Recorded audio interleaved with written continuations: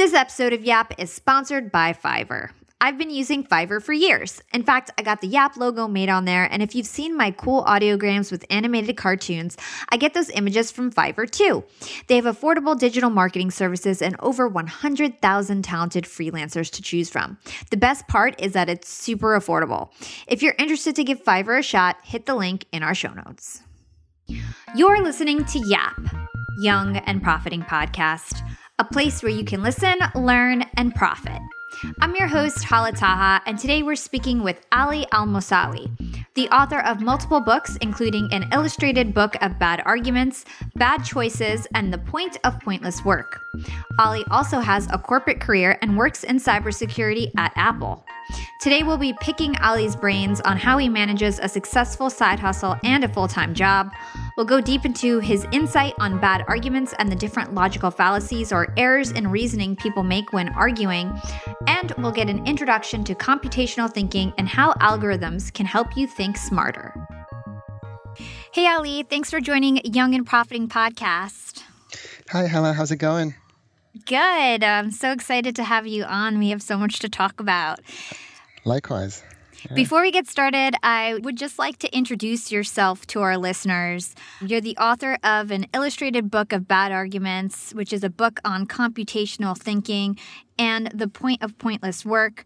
Your books have been read by 3.25 million readers, translated into 20 languages, and have sold over 250,000 copies in print. But technically, this is your side hustle. You also work full-time at Apple, is that correct? That is correct, yeah. My first book came out in 2013. It was a book on logical thinking and mistakes people make. And then there was another one a few years later on computational thinking. And then the last one was just kind of a part memoir, and it was a shortish book about just the experience, my experience in publishing. But yeah, as you say, it's all been kind of a side passion project. Very cool. Tell us more about your background and your career journey so far. Sure. So I got into programming probably in middle school. I remember coming across a phone book that someone had done in a language called BASIC, which is no longer around. And there wasn't much of a UI to it. It was all text-based in a terminal. And I saw that and I realized that, wow, that's something that I can do as well. I don't need to be in a lab. I don't need to have special equipment. I can just do it at home. We had a 286 PC, I believe, at the time. I did that for a while, and then I quickly moved into programming languages that allowed me to build user interfaces. So they looked fancier with time. And then around the same time, I was also into reading magazines, so a lot of computer magazines, and I submitted one of the applications that I wrote at the time to one of those magazines, and it was featured, and I was very excited about that. And I thought, wow, maybe I can do things that can compete with others in this space. And I remember around the same time, the internet was kind of taking off, at least in my world. So I started kind of reading up on how to register a domain name, and how does DNS work, and how do web hosts work, all these things that we might take for granted nowadays. But I had to find out how to find out about them initially, and it was a really nice experience because there weren't many resources available online. There wasn't anyone around me who was doing any of that, so it kind of forced me to kind of really understand those concepts so that I could understand how those various moving parts work together to make this internet thing work. So I did that for a while, and Google Ads happened around the same time. So they were offering money to website owners in exchange for ad clicks. And I thought, well, I'll give this a go. I don't know if anyone is going to click on ads or not. I would never click on an ad. So who's going to click on an ad on a website? But I set that up, and I don't know, some things. I think their algorithm was much more generous in the older days. So I got all this revenue all of a sudden. That made me realize that not only is this stuff fun, but also it can be a source of income. So it made me kind of ambivalent about wanting to go to college. And I never was in academia. Even though I was good at school, I wasn't really into kind of picking a college or thinking about standardized tests and how to do well on them and all of that. I thought I'll just go to college, get it over with, and then go back to doing this stuff. But I went to college, and I realized in my first year that I was studying computer engineering, and computer engineering is part software, which I knew a lot about, and part hardware, which I didn't know anything about. And I realized there and then that, there is a ton of things I don't know anything about, and there's actually value in slowing down and actually reading about this stuff and seeing how it's applicable and how the world works and so on. So that is how I started falling in love with academia and school and realizing that there is value in this other world as well. I enjoyed the kind of the fast pace of industry, but I also came to appreciate the slower pace of academia, at least in that experience of mine. Yeah.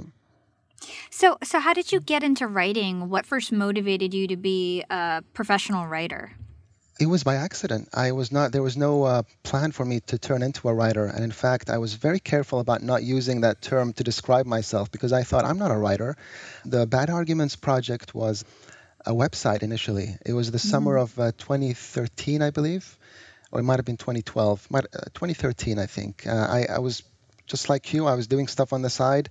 Some of it, would stick, some of it would not stick. And this just happened to be yet another project that I thought would be interesting.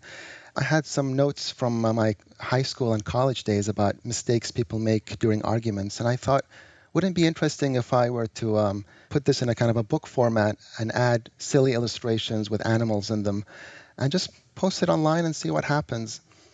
I did that, and within a few weeks, it got picked up by IO9 was the first blog, and then there were other websites and blogs that picked it up, and it just turned into a book by December of that year, so within a few months. Once it did turn into a book, again, I started reading more about the medium and about the industry, and I thought, wow, there is a whole new readership or audience in publishing that is very different to the audience that I'm used to with the internet. So that got me interested in writing, and then my second book on computational thinking is an actual book, I would say, because I started with an idea, then I thought about how can we kind of, with an audience in mind, how can we put together something that's compelling for that audience and novel at the same time. And that's how it happened. So one step at a time. Very cool. Very interesting. So I recently had a guest on the show. His name is Jonas Koffler, episode number 45. He was the author of Hustle alongside Neil Patel. And he suggests that when you work for another company or another person, you're essentially renting your dream, and that you can't own and rent your dream at the same time. So like you just mentioned, you achieved a ton of success and publicity with the Book of Bad Arguments. It essentially went viral and became a cult classic among your readers. Help me understand why at that point, when that book became very successful and you started getting PR and all those things, why you didn't just take the leap into becoming a full-fledged, full-time entrepreneur and author. Yeah, I think many people would have done that, and it was an option on the table for me as well. But for me, what I realized also at the time was that I was enjoying doing this stuff because it was a passion project or it was a side thing. If it turned into my my primary focus, I don't know if I would enjoy working on it as much. If I'm a full-time writer and all of a sudden I pitch an idea to my agent or I publish something to the market that doesn't do well, all of a sudden I have to start thinking about what do I do now? I need to kind of make up for this and so on. So it becomes potentially a source of stress. Now, on the flip side, if you are an entrepreneur, that's your fuel, right? That sense of constant stress and that feeling of constant risk is kind of what propels you to move forward. So it was a calculated risk for me at the time. It wasn't one that I wanted to take back then, but I can see myself taking it sometime in the near future, potentially. So how do you manage, doing these passion projects and having a very demanding full-time job at Apple? How do you manage these projects? What I found is that there's always time in the day. I might not have a full day to dedicate to a particular project, but there's always a few minutes here, a few minutes there, an hour here, an hour there, where you can work on this kind of stuff. And for me, I was when I first started my current job, I was commuting, and that was about an hour each way. So that was an opportunity to work on side projects.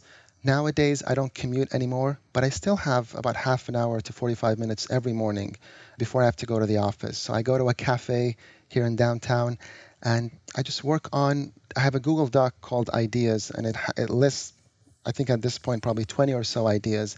Some of them are still interesting. 6 months later, some of them I'm thinking, yeah, maybe not so much.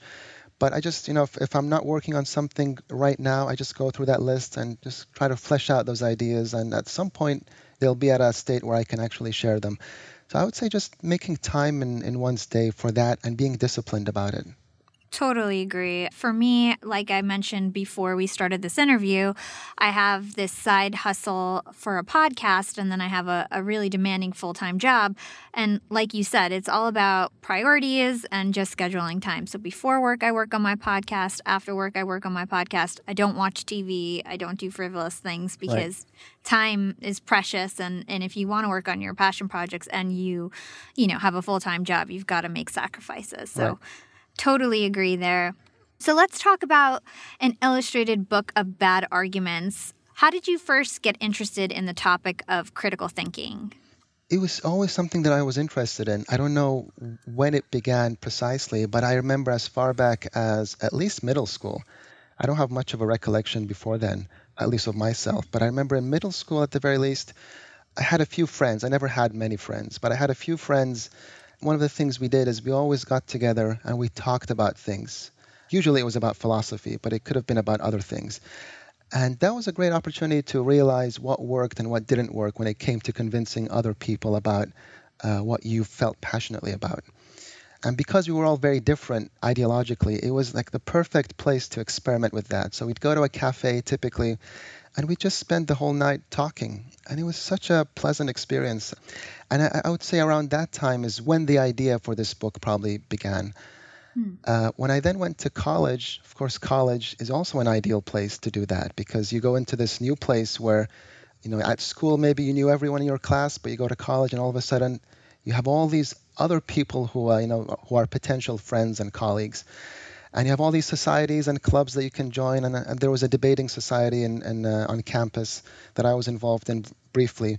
But again, just making those acquaintances and friendships and talking about people about different things was again an opportunity to kind of refine these notes that I had about what worked and what didn't work. And I quickly realized that anything that was emotional didn't really work at a fundamental level. If you're giving a speech in front of an audience, it is tremendously useful to be emotional and to use rhetoric to your advantage. But if you're in a smaller setting with 2 or 3 other people or a small circle of friends, you need to kind of move away from that.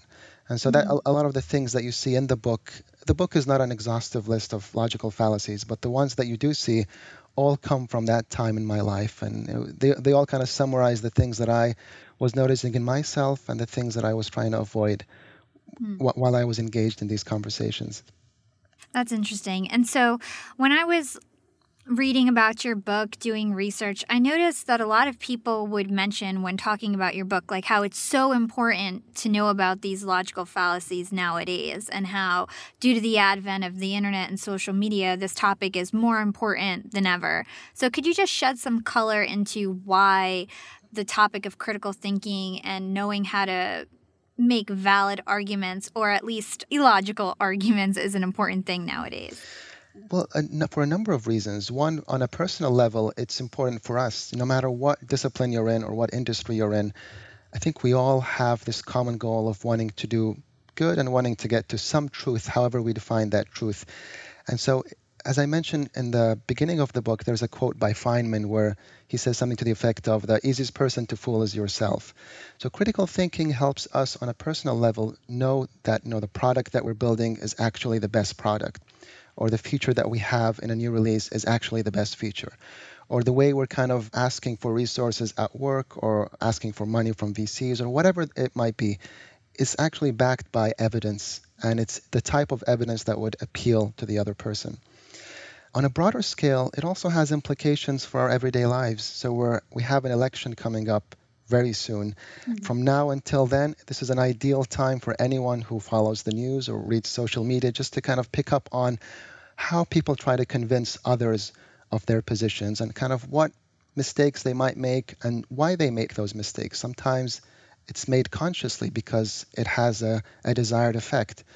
So I would say maybe that is the more important one, is the implications of bad thinking on society and our everyday lives.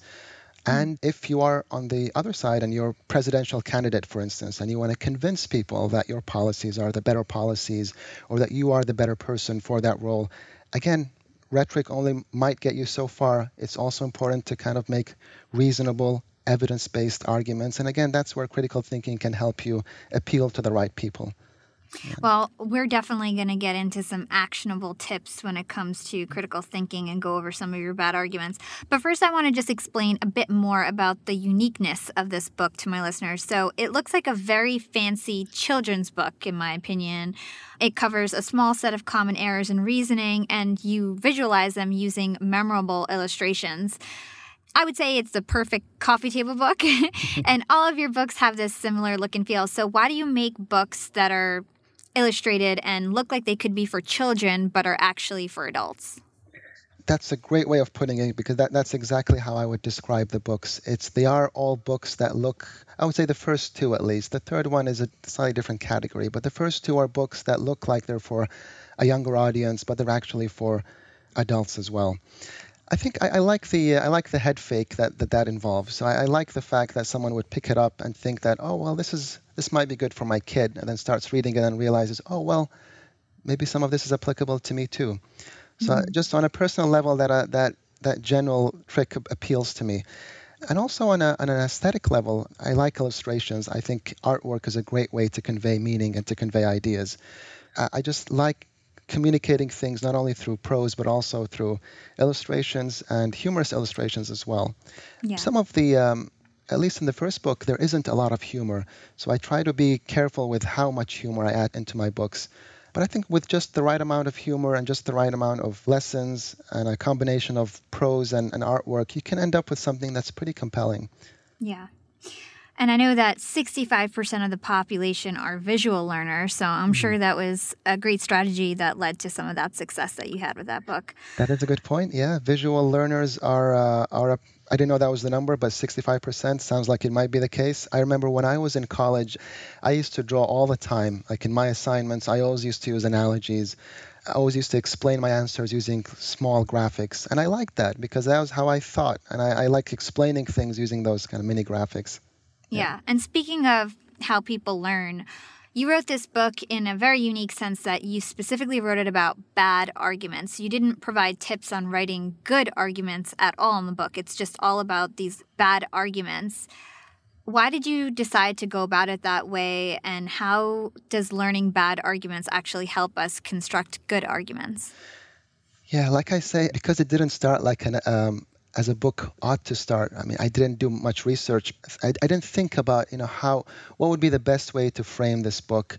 What if I did it this way? What if I did it that way? There wasn't much of that. So I can't say that I really thought about the opposite approach. And if I had written a book about good arguments, how that might have looked. But what I started with was just this list of notes that I had about things not to do.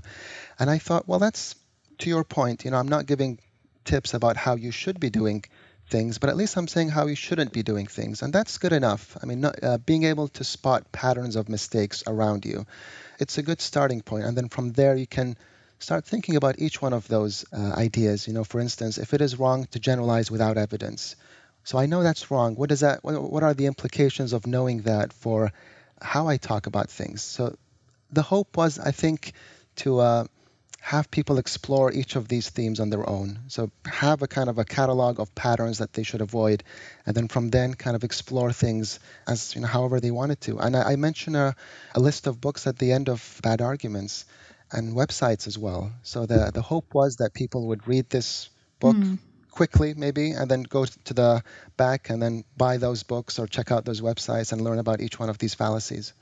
Yeah.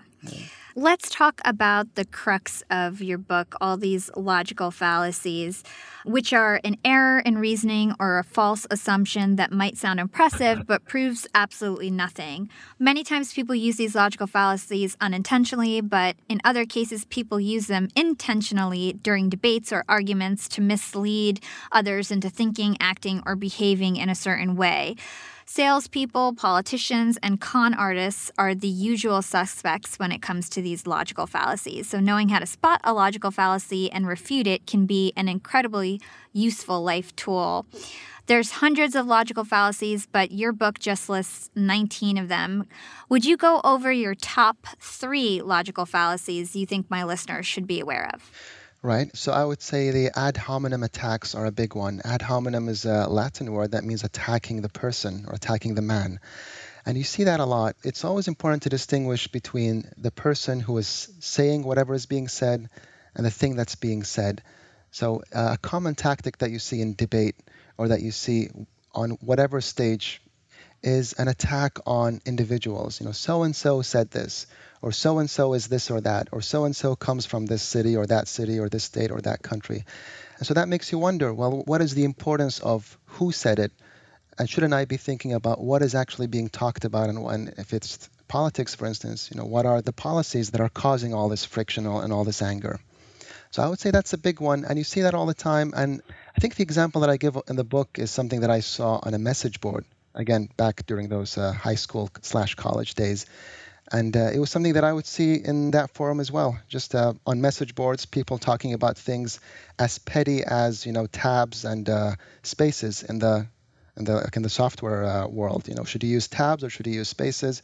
And then people get into these heated arguments, and sometimes they lose sight of the fact of what they're talking about, and they just kind of get into personal attacks on each other. So that would be a big one. Another one that comes to mind is actually something that I saw on the news a few weeks ago, which is sometimes called the no true Scotsman fallacy. So it's redefining things on the fly when they don't work for you. So I remember there was an interview, I think, with the president's son where he's asked, who's your favorite Democrat? And he says Mitt Romney. So what he was getting at there is that, Mitt Romney is not a true Republican.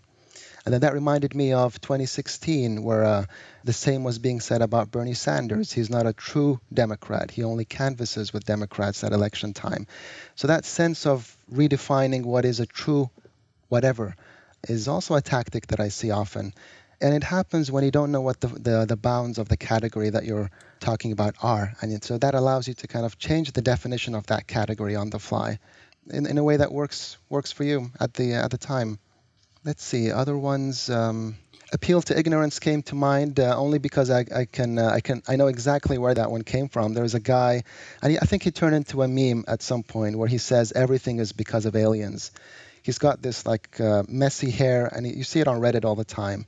So they ask him, what's the cause of this? He says aliens. What's the cause of that? He says aliens. So this is an example of an appeal to ignorance. Just because we don't know what the cause of something is, we can't attribute it to something else. So I know there are several concepts and phrases when it comes to arguments that have Latin names like ad hominem, which you just mentioned, and ad populum. Why is that? Were arguments studied extensively in Roman times or something? Young and profiters, they may call me the podcast princess, but I'm also the LinkedIn queen. I've been a LinkedIn influencer for 6 years now, and I teach one of the most popular courses about LinkedIn. And I love to teach sales on LinkedIn, because when it comes to B2B sales, LinkedIn has got that on lock. LinkedIn is where all the decision makers are hanging out. There are 180 million senior level decision makers on LinkedIn and 10 million C-suite decision makers. These people are on LinkedIn and they're in the mode to buy. They're using LinkedIn for their buying journey, to research vendors or sales reps that they might work with, to look up how to solve their problems, to learn from industry thought leaders. They're in the mode to buy, whereas on other platforms, they're in the mode to be entertained. You want to get them in the right mindset. You want to cut through the noise with LinkedIn ads. In fact, 79% of B2B marketers rate LinkedIn as their top channel for paid media. And LinkedIn has the best targeting because they've got all these different inputs. People are putting their resume basically up on there. And so there's so many keywords that they can use to target the right decision makers so they can hear about how you solve their problems. And I've got a special gift for all you young and profiters who want to try LinkedIn ads. You can get a $100 credit. LinkedIn was super generous. If you want to make B2B marketing everything it can be and get a $100 credit on your next campaign, go to linkedin.com/YAP, YAP. Again, if you want to claim your credit, go to linkedin.com/YAP. Terms and conditions apply. Well, there are two ways to answer that question. One is to say that, yes, indeed, this is something that goes back thousands of years. And it's been around, people have talked about this kind of thing for the longest time. So it's not anything recent by any measure. Now, on the flip side, it's also depressing that this has been around for so long and we still make those same mistakes over and over again. And this is something that I have thought about. I don't remember if I thought about it before writing the book, but I've definitely thought about it since then. what really is kind of the point of talking? I must have been in a kind of depressed state when I thought about, what is the point of all this? But I think the general question is, can we actually make a difference? If we publish books like this, or if we talk about critical thinking, and if we come up with projects and so on about it, can we actually make a difference? So at my lowest point, I would have said, I don't think so. It's been around for so long. Not much has changed. People continue to kind of use the same things for the same effects. But on the flip side, I realized that, even if you were to make a small dent in the way people think, that's good enough, because that can lead to effects, hopefully, that have, like we were saying earlier, implications for the broader community. If I can change how an individual thinks about the world, and that individual goes on to become a prime minister or a president, then all of a sudden, I can share the credit of the effect that person will have on all his constituents. So I think it's somewhere in between. We have to realize that, some things can never be eradicated 100%, but you can make small dents here and there to improve things, hopefully, in the long run. Yeah, definitely. I totally agree. So another common form of a fallacious argument is the appeal to irrelevant authority. Could you share some examples of this and why it's ineffective? Correct. So I would say the other form of it is appeal to authority categorically. So any kind of appeal to authority is suspect, and you have to kind of question it. But I used a simpler form of it in the book, which is the appeal to irrelevant authority, again, because I was seeing examples of that. It's, for instance, I think the example I give in the book is of a scientist who was asked about morality. I think I had Einstein in mind for that. So Einstein, I think, had some personal issues. So would you go to Einstein to ask about things that are not science related? Or would he be able to stand on a stage and talk about those things that are not science related? So it's any kind of authority figure who is talking about something that they may not have enough evidence about or know enough about. I think sometimes we conflate the two. If someone has a memorable name or a recognizable face or name, we tend to think that no matter what they say is as good as anything else they might say. And that's not the case. If it's something in their area of expertise, it's one thing. If it's something about something completely different, it's a different thing. So those are areas where one has to be careful. But if I pick up a paper, for instance, that has 50 references, or if I go to the doctor and the doctor tells me, well, I think you might have this or you might have that, I could, if I want, question that. And I could do my own research, and I could kind of go back to first principles, and I could go to medical school and I could go to the extreme and kind of do everything I have to do to corroborate what the doctor has told me. But I tend to believe the doctor because I think that she has or he has the right experience and the right knowledge to give me a diagnosis that's the correct one. So that's the nuance in that particular fallacy. Yeah.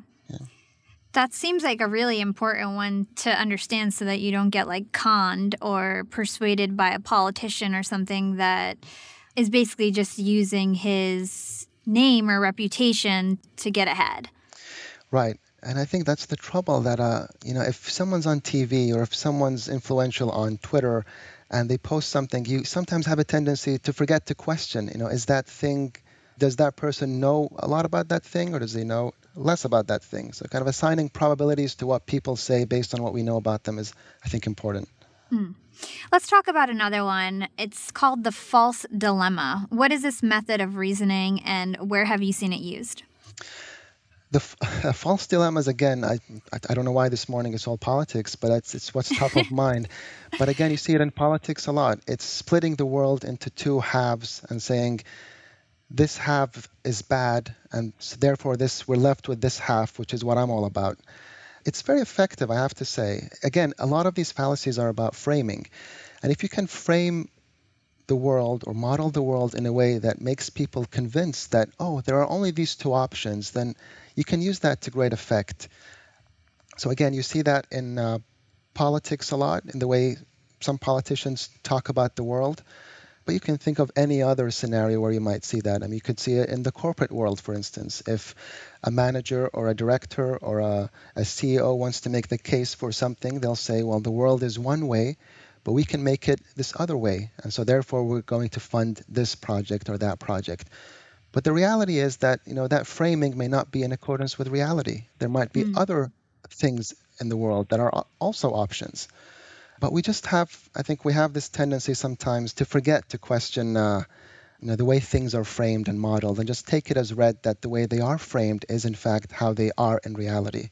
This brings to mind like a classical example of a cognitive bias by Tversky. He was the first one to mention that. So he runs an experiment where he asks two groups of people. He says there's a disease that is going to kill 600 people, and you have two options. You can either save 400 people for sure, or with a 2/3 probability, you can save 600 people. And then he goes to the second group and he says, you have two options as well. You can let 200 people die, or you can let 600 people die with a 1/3 probability. Now, those options are exactly the same, just the framing is different. And he found that people were more prone to go with the first probability versus the second one, again, just because of how the thing was modeled.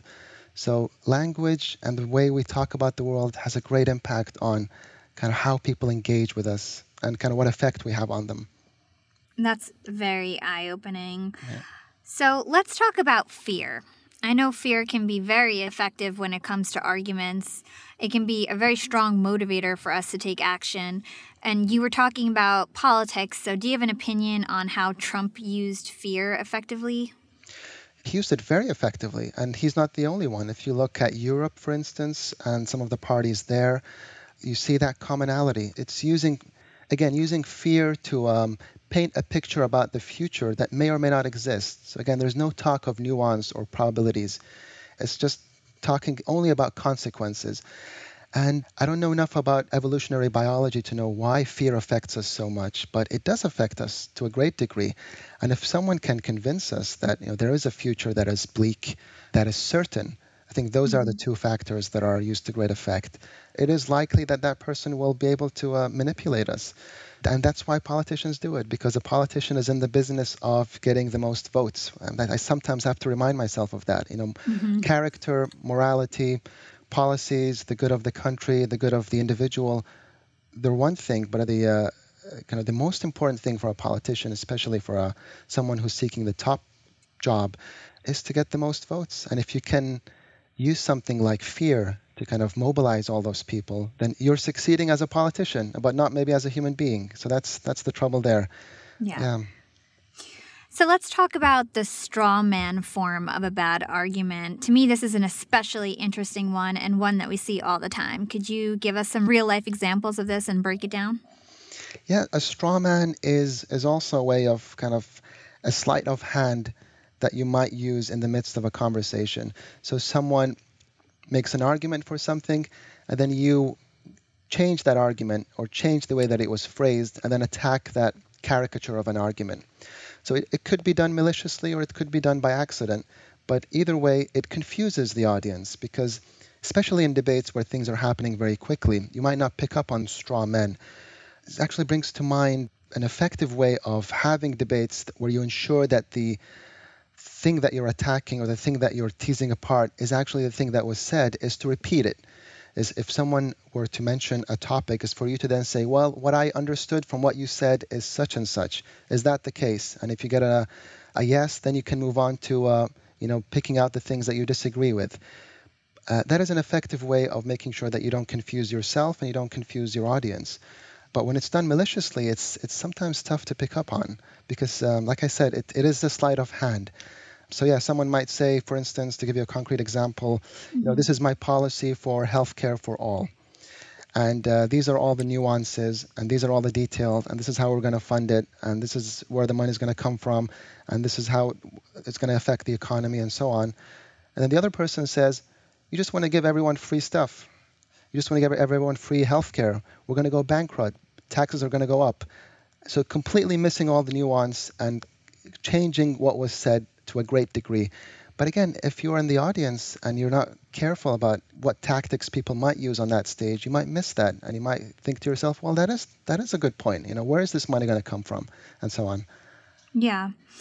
It just goes to like the red thread in all of this is that you just need to kind of pay attention and think about what people are saying, who's saying it, and if they have the expertise to say what they're saying or the knowledge to say what they're saying, and if what they're saying actually proves anything or is just a way to kind of trigger your emotions. Exactly, yeah. I mean, that's the whole point of the qualifier critical, right? Otherwise, it's just thinking. I mean, the reason it's critical is because you are examining and re-examining and being skeptical about everything that is said. And if you do it often enough, and if you, hopefully, if you read the right books and if you listen to the right debates and lectures and so on, you'll be in a state where you're equipped with all this knowledge to be able to do it quickly. Yeah. And I think it's a critical skill. Definitely. So let's talk about emotion. From my understanding, I've done a lot of podcasts on persuasion and negotiation. And, emotion is a big way to convince others. So what would you say is the best way to use emotion in arguments? I would say so long as it's evidence-based, there's nothing wrong with using emotion. To your point, if you do want to persuade, there is a huge emotional component to a persuasion. It's not only about the data. I could show you all the data there is for making a case for something. Let's say I want to pitch a product to you, or I want to pitch whatever other idea I think I'm passionate about. I could show you the numbers, I could show you forecasts, I could show you reports and so on, go through the literature, say why it might work. But again, there's that emotional aspect to it that is probably going to tip the balance for you. And again, I would say fundamentally, so long as the argument is evidence-based and it's clear what the evidence is, there is nothing wrong with adding emotion to it.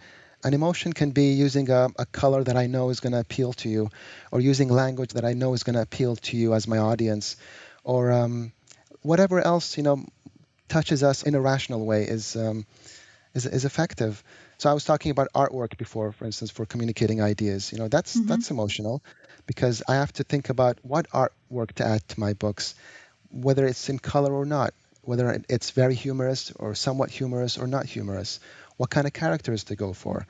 Will these characters work in all kinds of cultures and all kinds of societies or not, and so on. And also, like in the case of the Bad Arguments book, the type of paper, the background, the font, serif, sans serif, all these have emotional implications. Even the end band, and I was looking at the book this morning, the end band, the cover, the fact that it's matte, the fact that it's a wrap, there's no dust jacket, all of these are decisions that are driven purely by emotion. I mean, there is no rational reason to use one or the other, but I should say it's primarily the emotional component that drives these. But then when I buttress it with evidence and I say, well, I am going to go for this color, or I am going to go for this material, maybe for these reasons, and I kind of think through those reasons, I think those make for a good team. Yeah.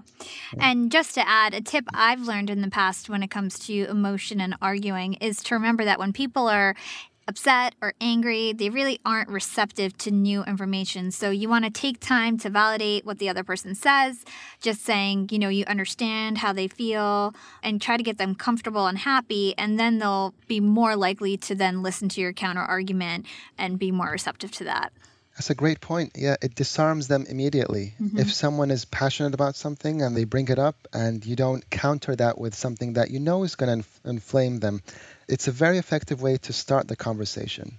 Yeah, either to kind of, like you said, use the right language, disarm them emotionally, acknowledge their point of view, acknowledge their position, do it in a very genuine and authentic way, and then kind of present what your position is. It's tremendously effective. Totally. So a couple questions on another book that you wrote. It's called Bad Choices, How Algorithms Can Help You Think Smarter and Live Happier. So you wrote this book to kind of apply algorithms to everyday life and help people make better decisions. So how do algorithms help us think smarter? The point of that book really was to look at the literature for algorithms and data structures. So if you go to college and you study computer science, one of the classes that you'll take is data structures and algorithms. So I looked at that material and I thought, wow, there's a lot of connections between what is taught to first-year computer science students and things that we do in everyday life. So for instance, one thing that I do is I wash my clothes at the washing machine, and then I put them in the dryer, and then I take them out, and then I have to sort my clothes. I realize that there is a connection between the way I sort my socks, for instance, or my other items of clothing, with these other concepts that we have come up with in computer science. So what I tried to do in that book was to highlight all of these connections, to say, well, these concepts in computer science have these potential analogies in everyday life.